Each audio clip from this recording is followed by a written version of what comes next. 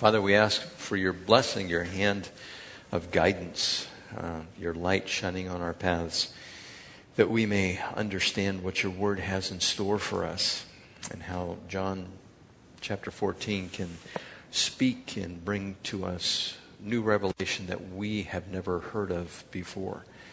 And Father, we ask that you would do that. Teach us and guide us by your Spirit in Jesus' name. Amen. Okay, John chapter 14. Eric did John chapter 13, and now we're in chapter 14, and they kind of run together. This is one of those chapters that I really don't think there should be a chapter delineation because it just hops right into the next chapter. But we need to set the table here. We're now in the last hours of Jesus' ministry on earth, and from now until the end of the gospel in chapter 21, Jesus will be experiencing those last few hours and what he teaches his disciples in the next couple of chapters to about chapter 18. And this is where he had his Last Supper. Judas has left, and now he's talking to them. And that's going to take place for a couple of chapters. And if you think about it, what would you say if you knew you only had hours to live? What would you tell those around you? And this is what Jesus is doing. We know that Jesus washed the feet of the disciples, and he left an example of service and not lordship. And Jesus at this point institutes communion, or the Catholic Church would call it the Eucharist. But communion where we take the bread and the cup. And Judas left at this point and made final plans to betray Jesus. And now Jesus indicates that he will be leaving his disciples, but they still don't understand where he is going to go. And they become a little concerned because he keeps talking about he's leaving. He's already told them he's going to go to the cross and he's going to be crucified, but they're still not grasping this whole thing. And it's during this time that Peter talks about laying down his life for Jesus. And we're going to back up just a little bit into chapter 13, verse 36, where Simon Peter asked him, "Lord, where are you going?" Jesus replied, "Where I'm going you cannot follow now, but you will follow later." Peter asked, "Why can't, Lord, why can't I follow you now? I will lay down my life for you." Then Jesus answered, "Will you really lay down your life for me? I tell you the truth, before the rooster crows, you will disown me 3 times. And we see the fulfillment of this in Matthew chapter 26. Is the vocal on this okay? It feels like it's reverberating to me, but as long as it's okay for you guys. So this is fulfilled in Matthew chapter 26. And after this, he went out and he wept. What's the adjective used there? Bitterly. He wept bitterly. Now, when somebody is weeping in that type of fashion, there's probably wailing. He can't console himself by the weeping that he is experiencing, the grief that has come over him. And so there is this, number one, there is at times the pressure to deny Jesus can be overwhelming. And certainly Peter denied Christ because of the pressure that was brought upon him by those who were around him, and also the threat of somebody taking him into custody and also torturing him just like they were torturing Jesus. This pressure to cloak our Christianity can appear in several different forms. And we also want to make it appear like we're not really a radical in following him. We always want to make it appear like we are balanced in our Christianity, that we're not going over the edge too much. That if people say things like, "Well, do you pray?" "Well, yes, I pray." "Well, how often do you pray?" "Well, every day." "Really, every day?" "Well, how many times a day?" "Well, I just pray every day."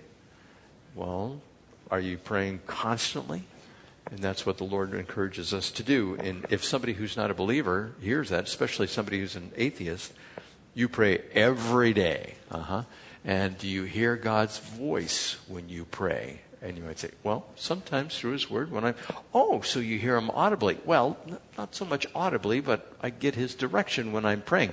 And see, when you start talking to somebody who's unsaved, it makes us feel uncomfortable because we know that they probably don't believe in Christ and they're probably hostile to him, because anybody who is not for the Lord is actually against him.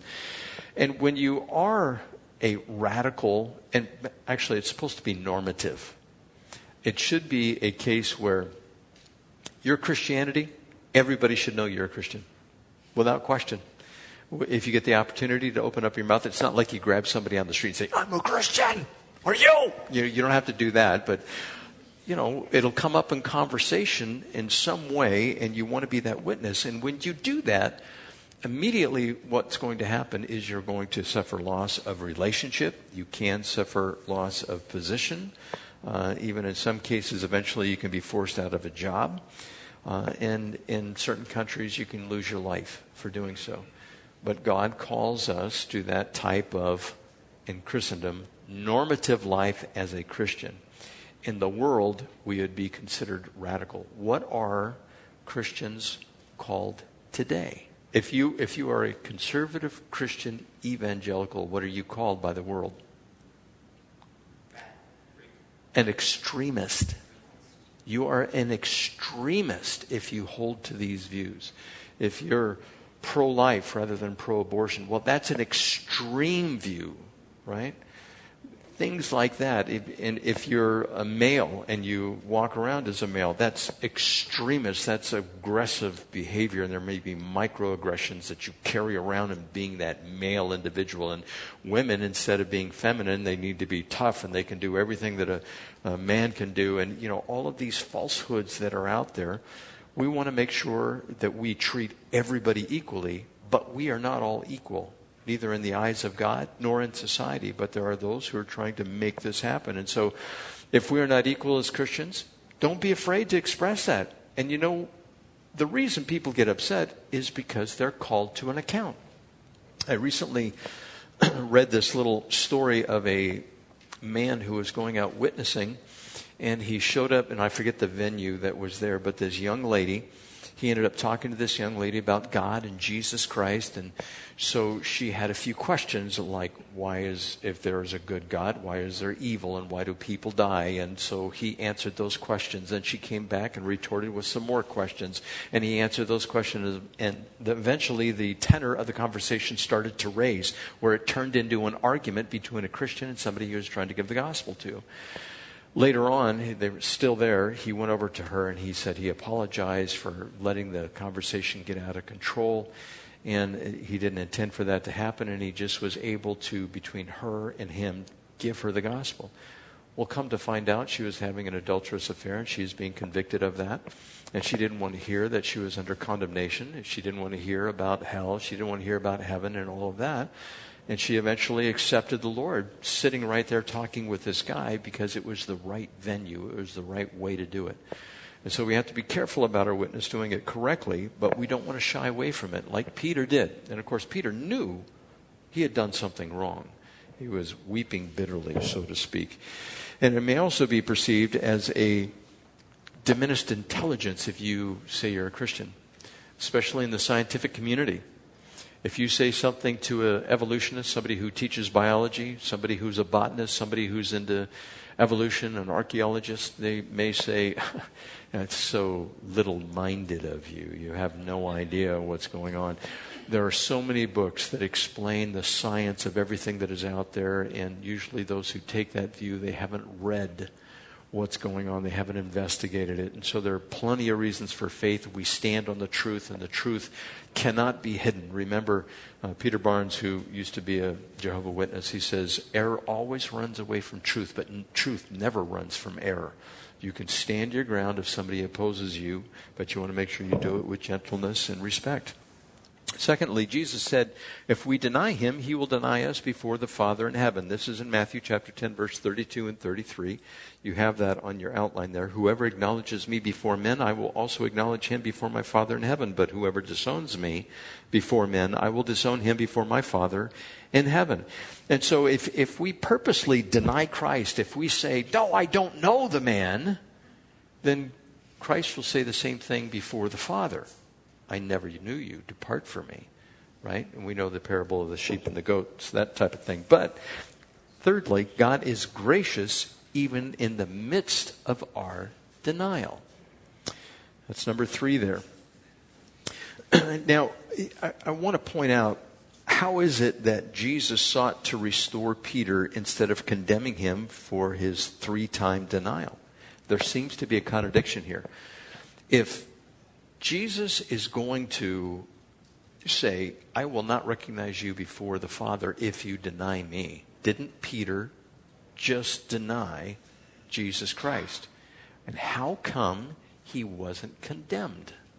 Why didn't Jesus, being God in human form, condemn him for that?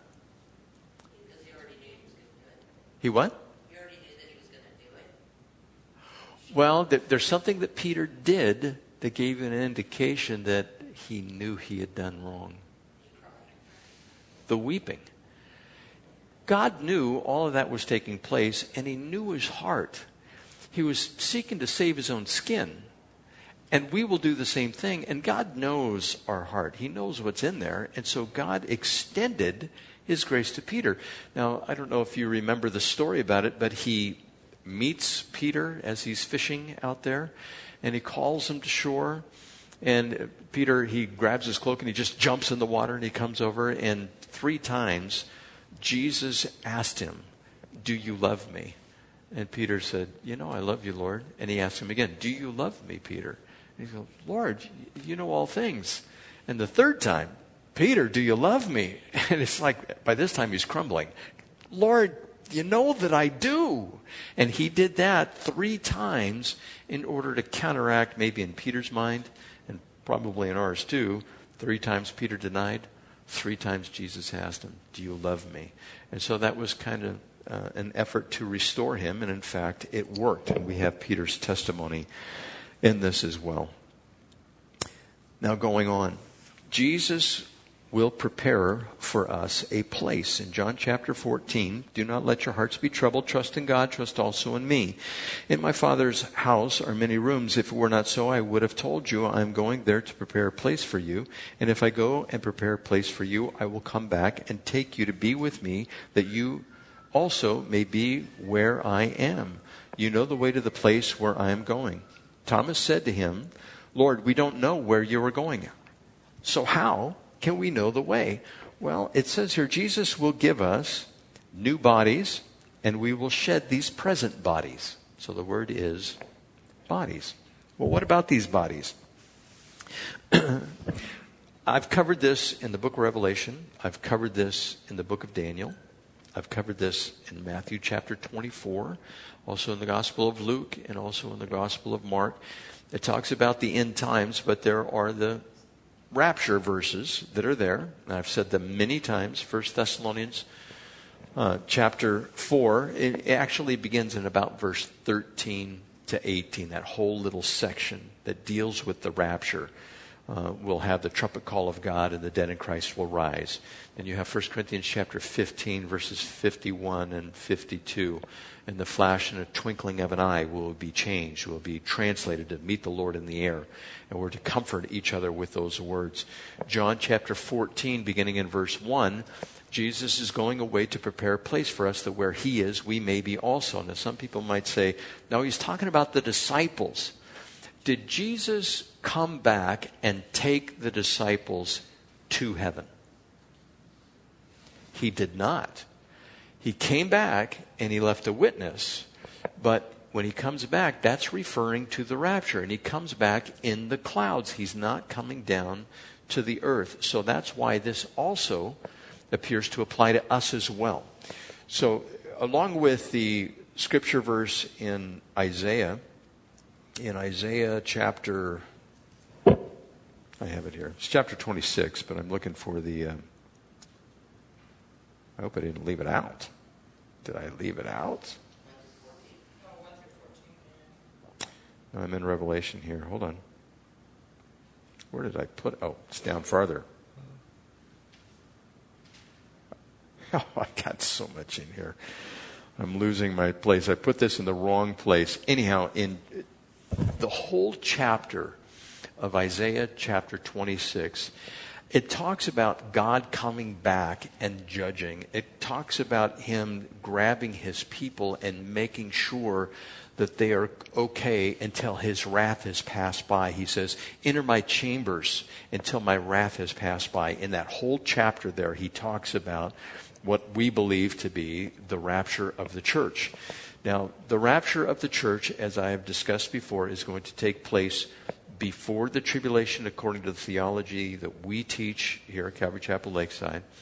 And after the rapture of the church, Jesus will come back and rule and reign for 1,000 years. According to the book of Zechariah, he is going to come back and put his foot on the Mount of Olives east of the mount there, and there's going to be a valley that's created, and that's when Jesus comes back. But that is not the rapture. That is the second coming. And then he rules and reigns for 1,000 years. There are those who would say that the rapture is not something that is biblical. It's been made up. I would completely disagree with that. It is not something that is made up. It is something that is actually going to take place. And it was even taught during the first century and during the second century. I found it here. Isaiah chapter 26, verses 1 to the end of the chapter. I'm just going to read it to you. If you'd like to open up your Bibles and follow along on this. If you're going backwards, Isaiah, Jeremiah, Ezekiel, Daniel, Hosea, Joel, Amos, Obadiah, and just count backwards and you'll find it. Verse 1, in that day, this song will be sung in the land of Judah. We have a strong city. God makes salvation its walls and ramparts. Open the gates that the righteous nation may enter, the nation that keeps faith. You will keep in perfect peace him whose mind is steadfast because he trusts in you. Trust in the Lord forever, for the Lord is the rock eternal. He humbles those who dwell on high. He lays the lofty city low. He levels it to the ground and casts it down to the dust. Feet trample it down, the feet of the oppressed. The footsteps of the poor, the paths of the righteous is level. O upright one, you make the way of the righteous smooth. Yes, Lord, walking in the ways of your laws. We wait for you. Your name and renown are the desire of our hearts. May soul yearn for you in the night. In the morning, my spirit longs for you. When your judgments come upon the earth, the people of the world learn righteousness. Through grace, or though grace is shown to the wicked, they do not learn righteousness. Even in a land of uprightness, they go on doing evil and regard not the majesty of the Lord. O Lord, your hand is lifted up, but they do not see it. Let them see your zeal for your people and be put to shame. Let the fire reserved for your enemies consume them. Lord, you establish peace for us, and all we have accomplished you have done for us. O Lord our God, other lords besides you have ruled over us, but your name alone do we honor. They are now dead. They live no more. Their departed spirits do not rise. You punished them and brought them to ruin. You wiped them out, all memory of them. And I didn't put the rest of it down there, the most important part. Anyhow, you guys should just continue to read that, because that's where he says, enter my chambers for a little while until I shut the doors until my wrath is passed by. And it's referring to the rapture of the church. We can clearly see in the Old Testament that was concealed, but in the New Testament revealed. Now, the first century church, as I was saying, they taught this doctrine as well. We have the Apostle Paul in the verses I just gave you talk about the rapture of the church. But then as the church started to age a little bit into the second century, there were writings that were put down for the church. There's one called the Didache. And in the Didache, it gave rules and regulations, what to look for in somebody who is a traveling evangelist. And they would say, do not let the person stay more than 3 days in your house. And if the Lord is going to take care of them, He will supply all of their needs. And just things like that the Christian was supposed to follow. And that's extra biblical. It's outside. There's another book called The Shepherd of Hermes. And it talks about several different things, and it's written in a poetic fashion. And the Shepherd of Hermes is one that actually says the church will not go through the tribulation. Now, this is from the second century, the Shepherd of Hermes. This is in Vision 4, beginning in verse 1. I'm just going to read it to you, this whole section here. It says, the fourth vision which I saw, brethren, 20 days after the former vision, which came unto me for a type of the impending tribulation. I was going into the country by the companion way from the high road. It is about 10 stades, or I guess that's what it's called, stades, S-T-A-D-E-S. And the place is easy for traveling. While then I am walking alone, I entreat the Lord, and He will accomplish the revelations and visions which He showed me through His holy church, that He may strengthen me and may give repentance to His servants which have stumbled, that his great and glorious name be glorified, for that he held me worthy that he should show me his marvels. Now that's just down to verse 4 in there, but it comes down in verse 5. It says, I see a cloud of dust rising as it were to heaven, and I began to say within myself, can it be that cattle are coming and raising a cloud of dust? For it was just about a stayed from me. As the cloud of dust waxed greater and greater, I suspected that it was something supernatural. Then the sun shone out a little, and behold, I see a huge beast, like some sea monster, and from its mouth fiery locusts issued forth. And the beast was about 100 feet in length, and its head was as it were of pottery. And I began to weep and to entreat the Lord that he would rescue me from it. And I remembered the word which I had heard. Be not of doubtful mind, Hermes. Having therefore, brethren, put on the faith of the Lord and called to mind the mighty works that he taught me, I took courage and gave myself up to the beast. Now the beast was coming on with such a rush that it might have ruined a city. I come near to it, and, huge monster as it was, it stretched itself out on the ground and merely put forth its tongue and stirred not at all until I had passed by it. And the beast had on its head 4 colors, black, then fire, and blood color, then gold, then white. Now after I had passed the beast and had gone forward about 30 feet, behold, there meeteth me a virgin arrayed as if she were going forth from a bridal chamber, all in white, and with white sandals, veiled up to her forehead, and her head covering consisted of a turban, and her hair was white. I knew from the former visions that this was the church, and I became more cheerful. She saluted me, saying, Good morrow, my good man. And I saluted her in turn, Lady, good morrow. She answered and said to me, Do nothing meet here? I say unto her, Lady, such a huge beast that could have destroyed whole peoples, but by the power of the Lord and by his great mercy I escaped it. Thou didst escape it well, saith she, because thou didst cast thy care upon God and didst open thy heart to the Lord, believing that thou canst be saved by nothing else but by his great and glorious name. Therefore the Lord sent his angel, which is over the beast, whose name is Sergri, and shut his mouth, that it might not hurt thee. Thou hast escaped a great tribulation by reason of thy faith. And because thou sawest so huge a beast, thou didst not doubt in thy mind. Go therefore and declare to the elect of the Lord his mighty works, and tell them that this beast is a type of the great tribulation which is to come. If therefore ye prepare yourselves beforehand, and repent and turn unto the Lord with your whole heart, you shall be able to escape it. If your heart be made pure and without blemish, and if for the remaining days of your life you serve the Lord blamelessly, cast your cares upon the Lord, and he will set them straight. Now there's a couple of things theologically that I disagree with in here, but he is saying this is back in the 2nd century. The church is not going to go through the tribulation. There are other ancient writings like this, that the church is going to be raptured and not go through the tribulation. So I just wanted to give you that to hold on to, in case anybody wants to pervert that particular doctrine. You can remember the Shepherd of Hermes. The Shepherd of Hermes was written in the 2nd century, and it was discussed there, how the church will not go through the tribulation. And once we go through the tribulation, of course, we'll be with the Lord and we'll meet him in the air and be changed at that point. Now, thirdly, this third point here, Jesus will show us the way, and the way going into heaven. Jesus answered, I am the way and the truth and the life, and no one comes to the Father except through me. If you really knew me, you would know my Father as well. From now on, you do know him and have seen him. Number 1 there, under that 3rd Roman numeral. It is not a path that leads us to heaven. It is the person. It's Jesus Christ, is the one who leads us to heaven. There is no amount of sacrifice, no amount of faithfulness, no amount of character building, no amount of service or dedication that will be the final path to heaven and salvation. Now, there's a whole section of Christendom that says, you must do that. In the Shepherd of Hermes, you just saw that in the last verses that I read. If you walk in the ways of the Lord, then you'll go to heaven. No, it's not about that. That's what I have a problem with theologically. It's who you believe in. It's the person. It is not the path. It is false to say all roads lead to heaven. Have you ever heard that one? All roads lead to heaven, and also all spokes lead to the hub.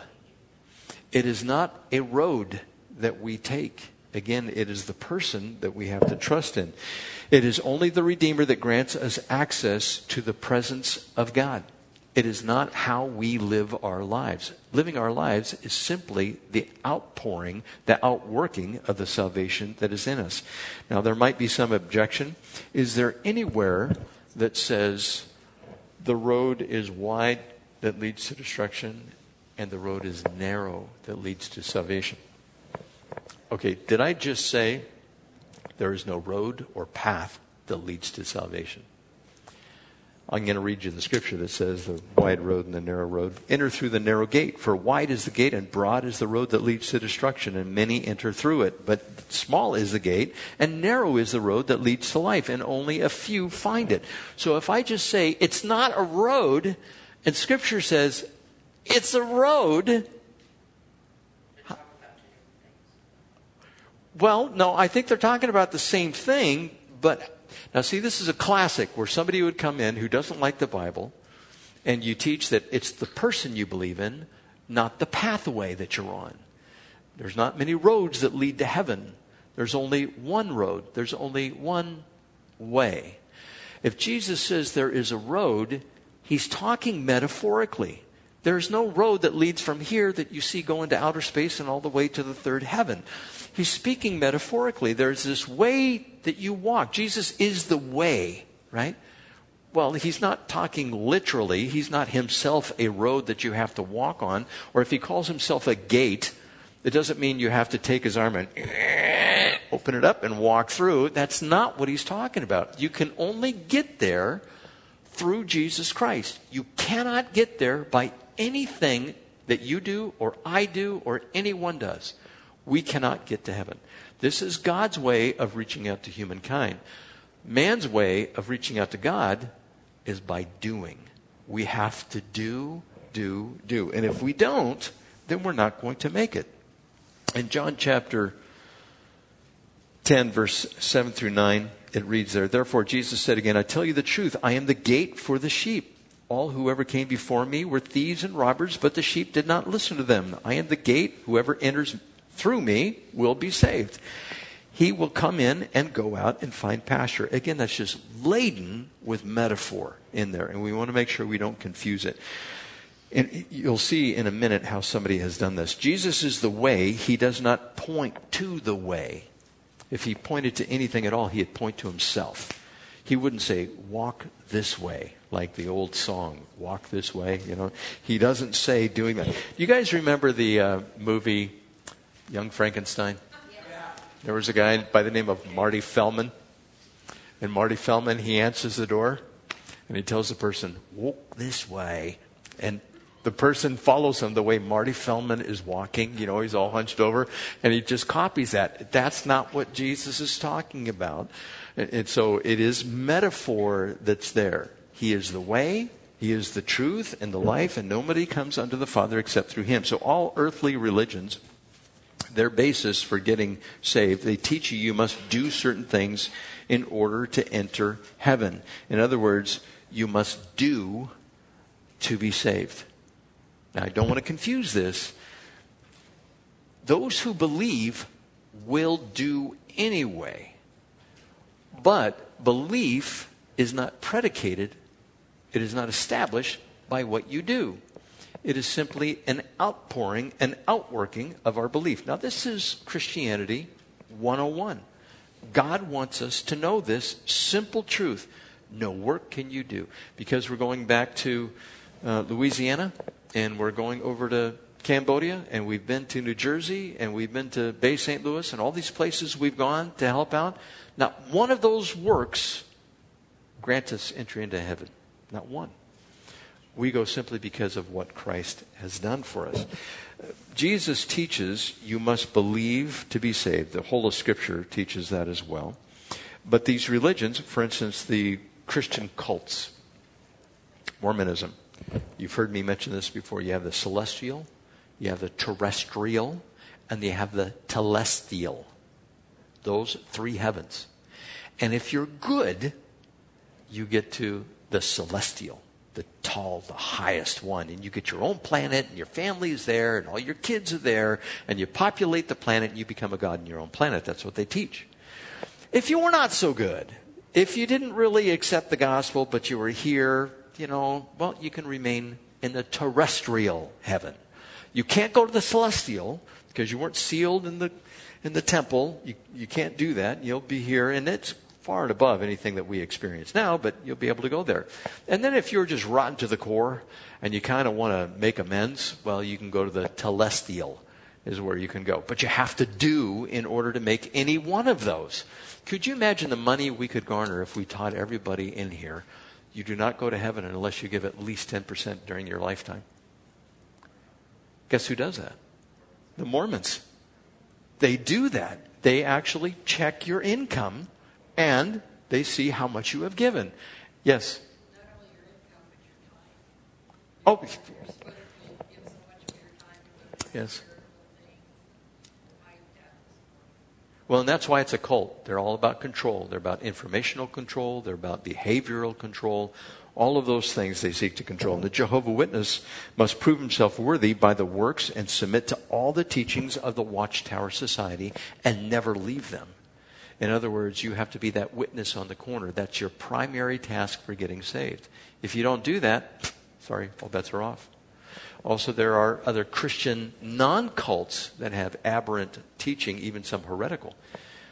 Church of Christ. Not all churches of Christ I can speak for, but I know there's a large section of them that if you don't go to their church, if you're not baptized by their formula, and if you don't remain, well, either you are never saved or you've lost your salvation. If you go to a Church of Christ and you come to Calvary Chapel, I feel so sorry for you because you're not going to make it, is what they will teach.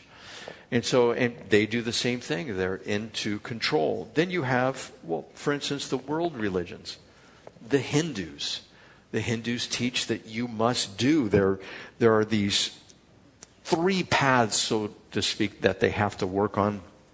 Karma Marga, the Gnana Marga, and the Bhakti Marga. And you can take any one of these paths in order to go on and get out of the loop of reincarnation. There's a famous movie where he kept on doing it over and over. Groundhog Day. That's where that philosophy comes from. When you watch it, you're going, what? That's Hinduism. You're just doing it's reincarnated over and over and over till you get it right. Then you get to move on. Did you guys know that that's what is being taught in that movie?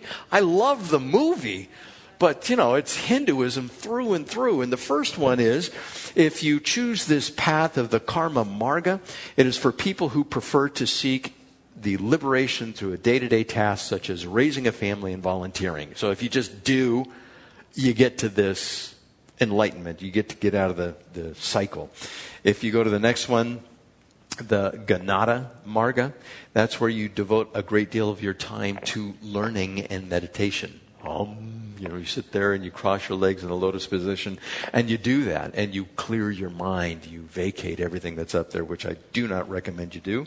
Then there's the Bhakti Marga. If you worship a god or a goddess, as long as you're faithful to worship that god or goddess, then you make it too. So you got 3 different paths, but you have to do these things in order to make it to heaven or to make it to a point of enlightenment. Then you have Buddhism. Buddhism doesn't have a God. There is not an almighty. And they say, well, we're just like you Christians, you just do good and it works.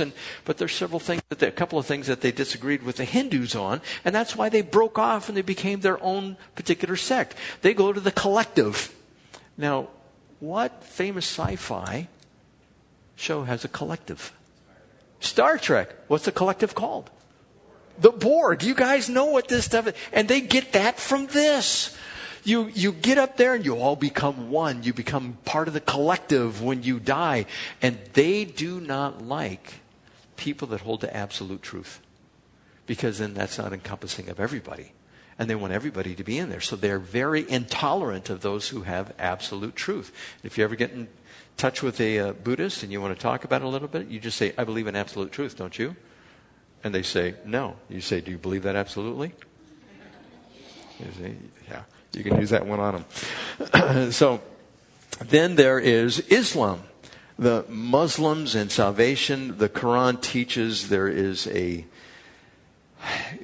7 pillars of Islam, and it's all, they say, based in belief, but they will tell you that you must do certain things in order to think that you might have a chance to go to heaven. And Allah is a capricious God, and He's already chosen who's going. And you may not be one of those persons. So you may live your life however you think you need to live it and still not make it. You know, what kind of religion is that? No chance. Puts it before you and goes, I don't know. Are you chosen? Well, you won't know until you get there.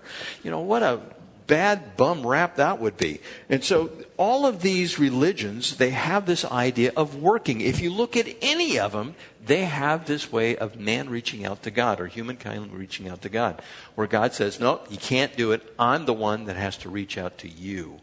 And that's what separates Christendom from all other religions. That is the hallmark of the true religion. Works are not the way of salvation. Works are the result of salvation. Now, with this also, I need to try to speed up here. I'm not going to try to talk too fast. But Jesus claims here exclusivity. He says, I am the way and the truth and the life. No one comes to the Father except through me. Now, another way of saying this is he's very narrow-minded. That there are not several paths that lead to God. He is claiming nobody gets there. And Jesus is saying this, unless you go through me. And if we don't look to Jesus, we have no chance to get to heaven. Now, what does this mean for the other world religions? Nobody makes it in the other religions. Nobody. Now, what do you think of that position? You're an extremist. I am an extremist. Have you guys ever heard of Brian McLaren? Eric has. Brian McLaren is part of the, you want to give it the name? The Emergent Church. The Emergent Church is out there, and they're doing weird things. They claim to be Christians, but they want to be accepting of everybody who is out there. It's ecumenical in its scope. Just bring everybody in. Let's take away those things that are absolute truth, water them down, and we'll just all get along. After all, God loves everybody, right? And we all end up making it. So let's just act that way. This is taken from an article where he's quoted, and he has this dilemma on saying that Christianity is an exclusive religion, that everybody else is disqualified. This is what he did. He separated how you have to come to this conclusion. He said, if you believe that Christianity is the only way, then all religions, and you have to go through this type of reasoning. You have to say, well, all religions must be true. You can take that bent, right? And that's a bent that McLaren would probably take. Then all religions are completely false. Now, both of those I would reject.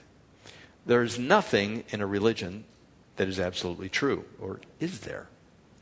Then secondly, all religions are completely false. Well, that's ridiculous too. Does Confucius speak truth? Yes, he does. Is there truth in the Book of Mormon? There's scripture in the Book of Mormon, so there is truth in the Book of Mormon. Do you think that the Buddhists hold on to some truth? They do.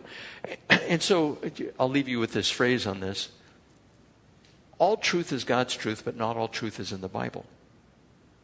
For instance, there are formulas we use in mathematics that are absolutely true. God created that. There are truths in physics that are absolutely true. Force equals mass times acceleration. That is a formula that is absolutely true. And guess who came up with it? God did. We discovered it. And so force equals mass times acceleration is not in the pages of Scripture. You will not find it there. But it is still God's truth. And so all of these religions, they may have a little truth. Now, here's a couple more. One religion is completely true, and the others are true wherever they agree with it.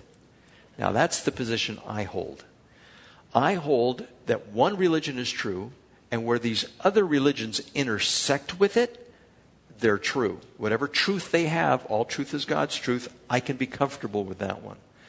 But it is not truth unto salvation. Now, you guys following me here? You have to go through this process. If you're going to hold to Jesus is the only way, it's the one true religion, no one gets to heaven except by believing in Jesus Christ, that is very narrow-minded. And if you don't believe that way, you're not going to heaven. That is the most contentious, intolerant, narrow-minded view you can possibly hold. Unless it is the truth. Right? Let me give you another one. All religions are partially true and partially false. Now, this is the thinking process that McLaren is going through. Now, is that true? All religions are partially true and partially false. I would say not with Christendom, Christianity. It's absolutely true. Now, it's because I've been raised in the culture, I have the Bible, I follow Jesus Christ, and that's why I believe it, right? No, I can look at it objectively. It's like evolution. You can look at evolution objectively, right? And you can see if there's evidence there for evolution and not deny the evidence that is placed before you. You can look at things objectively. You can remove yourself. Now, not totally, but usually you can remove yourself and look at things objectively from a standpoint of being on the outside. When you're in a relationship, you're looking at that relationship subjectively. But you can look at world religions objectively. You had something to say, Terry? Oh, I was just saying when you say all religions are perfect. Yes. It's so weird because I automatically don't think of Christianity like, the Bible, Jesus, except I think of all the other religions are partially true, partially false. So it's basically saying what you said.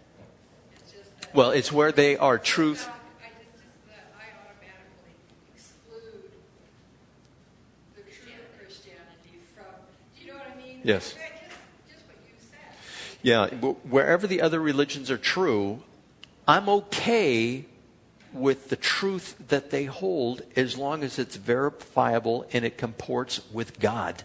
It lines right up with God because God's truth is everywhere. It's ubiquitous, so to speak. Then there's this final one. One religion, my religion, is completely true and all other religions are completely false. Now I reject that one because there is truth in other religions. Now if you're somebody who is a Christian going to the world and you say Jesus is the only way, those are fighting words because you can't possibly believe that. I believe that. I believe that with all my heart, and we have to be able to defend that. Now, when this comes up, how we're supposed to be this witness, and we're supposed to tell the world this. Now, even in Christendom, there are certain truths that we're supposed to hold on to as Christians that are non-negotiable. For instance, you have the virgin birth, you have the deity of Jesus, you have the Trinity, the Father, Son, and the Holy Spirit, that they are co-equal members of the Godhead, right? They are one in essence. You have the death, burial, and resurrection of Jesus Christ. You have in view in the future the resurrection of the dead and the judgment which is to come, and the return of Jesus Christ and the eventual judgment on the world. Those things are not negotiable. If somebody wants to say something like, I don't believe that hell will last forever. I believe it's temporal. I believe in total annihilation, that God will destroy hell and everybody will just fall asleep and not exist. The Bible does not teach that. Well, there goes away the punishment for not believing in Jesus Christ. Punishment is eternal. Now, I'm telling you guys in here simply what Scripture says. And that's what we're supposed to communicate. And Jesus is coming along and saying, I am the only way. That's what he's saying. And you either believe it or you don't. And when the opportunity comes up to share that, we should share that. And people reject Christianity just because of Satan and the world and the way that it operates. There is one person, G.K. Chesterton. He said, the problem with Christianity is not that it has been tried and found wanting, but that it has been found difficult and left untried. And I totally believe that. This idea that people look at it, no, you have to follow this one guy, and the world does not want to do that. The world wants to do what they want to do, and so they just utterly reject it. They don't want to hold to it. Now going on, Jesus has shown us the Father. Philip said in verse 8, Lord, show us the Father, that will be enough for us. Jesus answered, don't you know me, Philip, even after I have been among you for such a long time? Anyone who has seen me has seen the Father. How do you say, show us the Father? Don't you believe that I am in the Father and the Father is in me? The words I say to you are not just my own. Rather, it is the Father living in me who is doing his work. Believe me when I say that I am in the Father and the Father is in me. Or at least believe on the evidence of the miracles themselves. Jesus is equal to the Father and Spirit in essence. The Father, Son, and Holy Spirit are all equal in what is made up of them, so to speak. But the next one there, I think it's the next one, Jesus is also subservient to the Father. Now, some people would say this relationship came about when Jesus became incarnate. I reject that view. I think that the Son was always subservient to the Father. And likewise, the Spirit always bore witness to the Son. Now, how that worked out in what I would call eternity past, I don't know.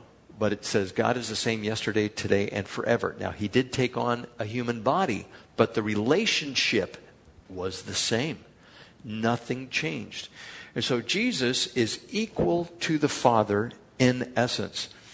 He has equal status with God, but didn't think so much of himself that he had to cling to the advantages of that status no matter what. And that is in Philippians chapter 2. I have a couple of different versions here. Also, it says in Philippians chapter 2, your attitude should be the same as that of Christ Jesus, who, though he was God, did not demand and cling to his rights as God. Now, I don't think the Father demands and clings to his rights as God. Neither does the Spirit. They are all the same. But Jesus is always submissive to the Father. And of course, this is the Trinity. There is a distinction made also. The Father is not Jesus.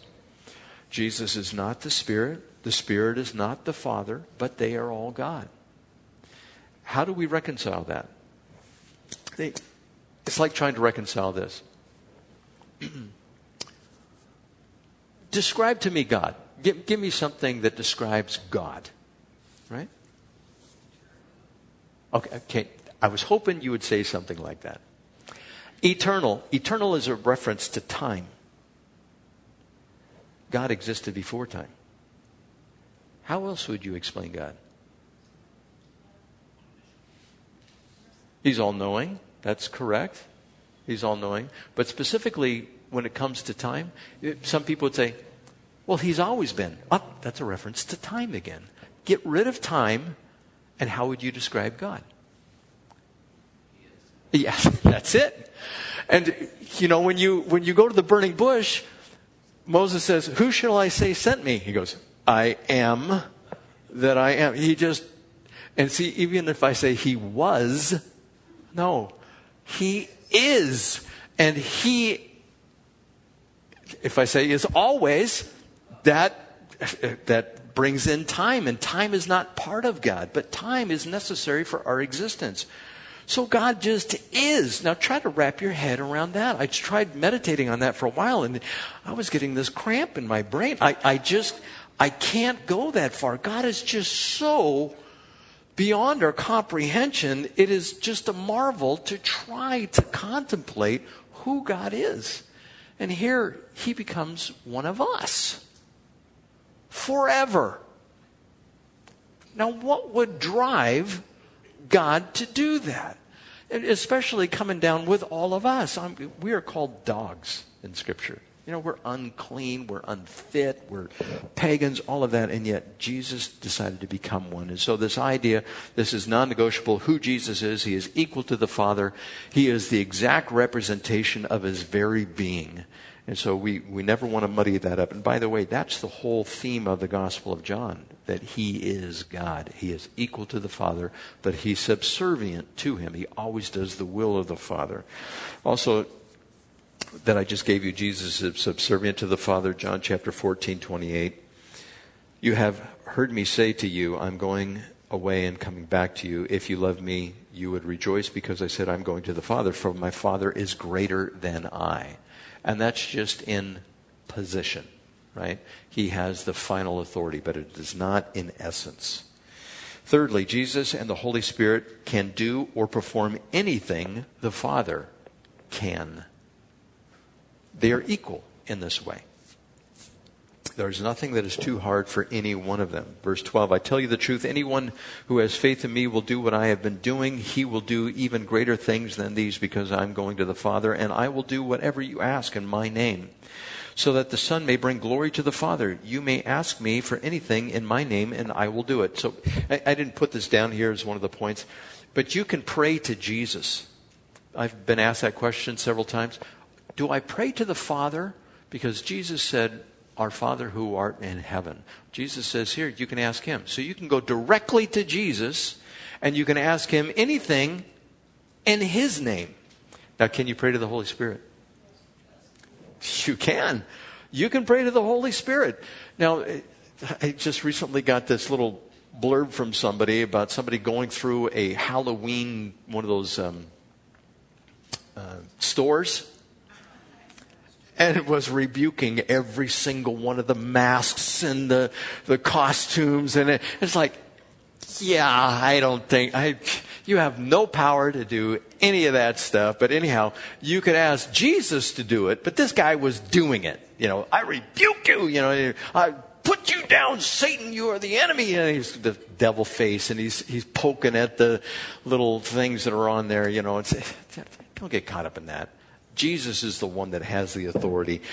Now, going on with this, the Father will give us the Spirit. If you love me, you will obey my command. And I will ask the Father, and he will give you another counselor to be with you forever, the Spirit of truth. The world cannot accept him because it neither sees him nor knows him. But you know him, for he lives in you and will be in you, or with you and will be in you. I will not leave you as orphans. I will come to you. Before long, the world will not see me anymore, but you will see me because I live in you. You also will live. On that day, you will realize that I am in the Father, and you are in me, and I am in you, and we are all together. It doesn't say that in Scripture. That's just that song, right? We are all together.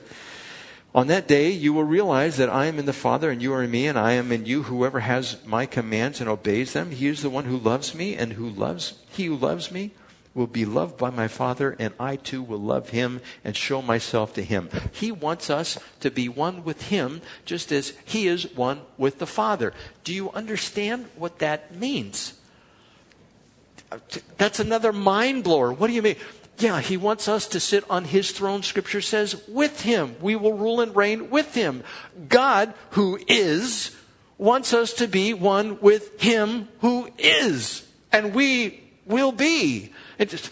No, am I saying you're going to be God? No, you're not going to be God. You're not going to be divine, any of that. But I'm trying to wrap myself around this concept as well. I mean, this is incredible. God created the whole universe, right? What is in us? Is it in us to create?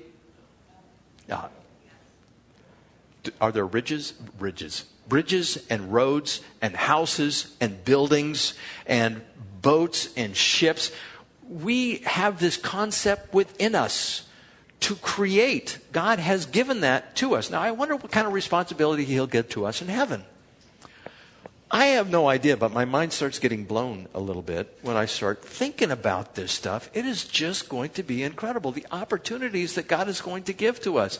He is giving us his authority to rule and reign with him when we come back in the tribulation, after the tribulation period in the 1,000-year millennial reign.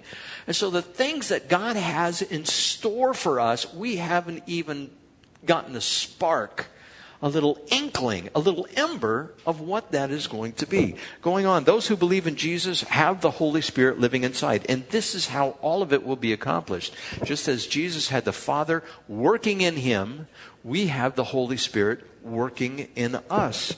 In 1 Corinthians chapter 6, verse 19, it says, or don't you know that your body is the temple of the Holy Spirit who is in you, whom you have from God, and that you are not your own? So the Holy God, the creator of the universe, the Spirit that moved across the face of the waters, now dwells in us. Now, how do you do that? He is omnipresent. I have no idea. But he lives in us as well. I mean, this is a marvelous thing. Verse 22, then Judas, but not Judas Iscariot, said, "But Lord, why do you intend to show yourself to us and not to the world?" Jesus replied, "If anyone loves me, he will obey my teachings. My Father will love him and will come to him and make our home with him." Has he answered the question? He has. "But Lord, why do you intend to show yourself to us and not to the world?" Jesus replied, "If anyone loves me, he will obey my teaching. My Father will love him, and we will come to him and make our home with him." Well, apparently there's something in here that he has special for the Christian, that the Christian is going to be indwelt. "He who does not love me will not obey my teaching. These words you hear are not my own. They belong to the Father who sent me." So in an indirect way, he does answer this question, why are you not going to show yourself to the world? Because the world is not going to accept him. When we are a witness out there, the world will not accept our words, except those who are predestined for salvation. Those that God has ministered to their heart and their heart is open. Well, how do you know who's predestined? Give them the gospel and you'll find out, right? How do you know that we're going to make it to heaven? You'll know when you get there, right? But we also know we have the promise, and it's a deposit guaranteeing that thing which is to come. It's the Holy Spirit living in us. That's how we know. Do you guys experience guilt? I do. When I experience that, I know when God is telling me, don't. Yeah, you guys know what I'm talking about. And your body, your flesh goes, "No, I want to." And God goes, "Don't." And then pretty soon, God says, "Okay, go ahead." And you know what that feeling is. And then afterwards, what comes on you? Guilt. It comes. And it's just the conviction of the Holy Spirit. And it's something that guides us. It goes on, verse 25. "All this I have spoken while still with you, but the Counselor, the Holy Spirit, whom the Father will send in my name, will teach you all things and will remind you of everything I have said to you. Peace I leave with you. My peace I give you.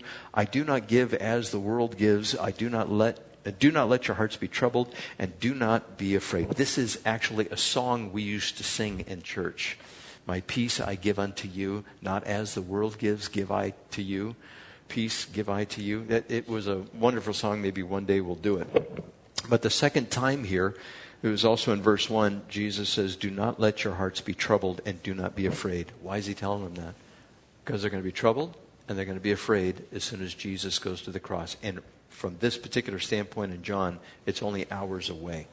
Verse 28, "You heard me say I'm going away and I'm coming back for you. If you love me, you will be glad that I'm going to the Father, for the Father is greater than I." In other words, not you'll be glad that he's going to be crucified, but the end result, you'll be glad about that. "I have told you now before it happens, so that it does not happen, or when it does happen to you, will believe. I will not speak with you much longer, for the prince of this world is coming. He has no hold on me, but the world must learn that I love the Father and that I do exactly what the Father has commanded me. Come now, let's leave." So Jesus went to the cross because it was the will of the Father. Which one of us in here would give up our firstborn child? And you go all the way back and you think about that child, or those of us who have children, how small they were and how helpless they were. And would you give up that little child to be killed? And that's what God the Father did. To wrap our heads around John chapter 14, God has shown us these great things that he is going to do. The Holy Spirit lives in us. He tells us, do not be troubled. He tells his disciples he's going to the cross, but don't be afraid. It's going to be all right. And by the way, there is a glory waiting for you that you will not be able to wrap your head around. What kind of God does this? All the other gods are capricious. They just act however they want to act. But God sacrifices his Son for us to be with him. Now, if we can't get a hold of that, if we don't let that move us, we're truly asleep or dead.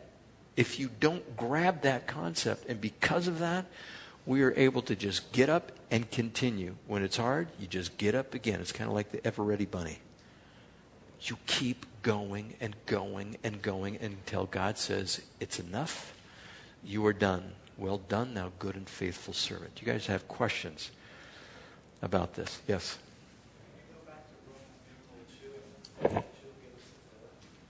Roman numeral 2. I'm looking. There it is. That's 3. Going back to 2. I skipped over it, didn't I didn't even touch on it. We will live in the city called the New Jerusalem. I was going to take you to the book of Revelation and just talk about what this is going to be like. If you have the chance, even tonight before you go to bed, just open up to Revelation chapter 21 and look at this city. Christmas is coming up. Most people are on a budget, and you're going to buy something. Probably something that somebody won't even be using in a year, right?